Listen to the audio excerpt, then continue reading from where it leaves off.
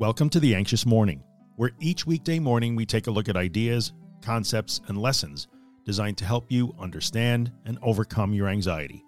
For more information, visit us at theanxiousmorning.com. Last week, I had the privilege of spending my first week on site in what my graduate program terms Residency 1. It was a really great experience that was validating, satisfying, educational, enlightening, and very challenging all at once. I can't really ask for more than that.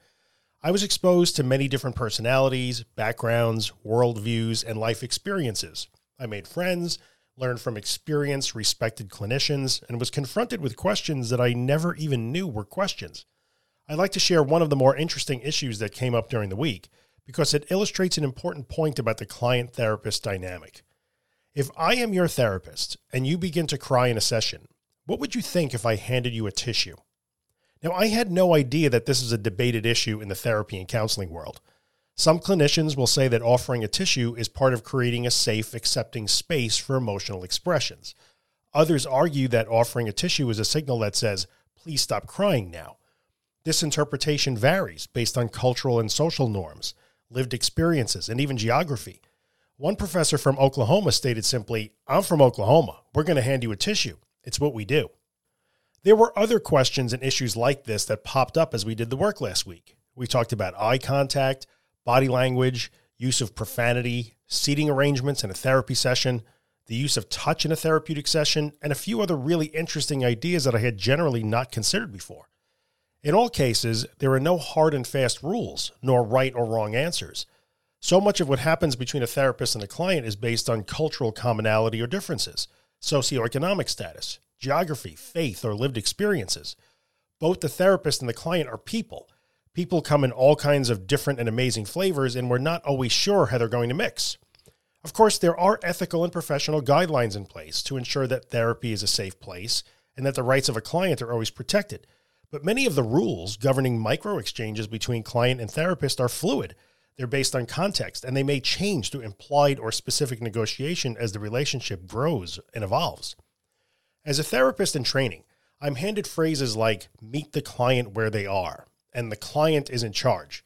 Now, these make perfect sense, but until you actually practice being in that one-on-one setting with other human beings and dig into the nuances of how things really work in real life, you just can't appreciate the richness of the experience for both parties and how it can be enhanced by paying attention to these small details. On the internet, I can pass along knowledge and relay my lived experiences with panic, anxiety, intrusive thoughts, and recovery. But generally speaking, our relationship when it comes to the content I create is one to many.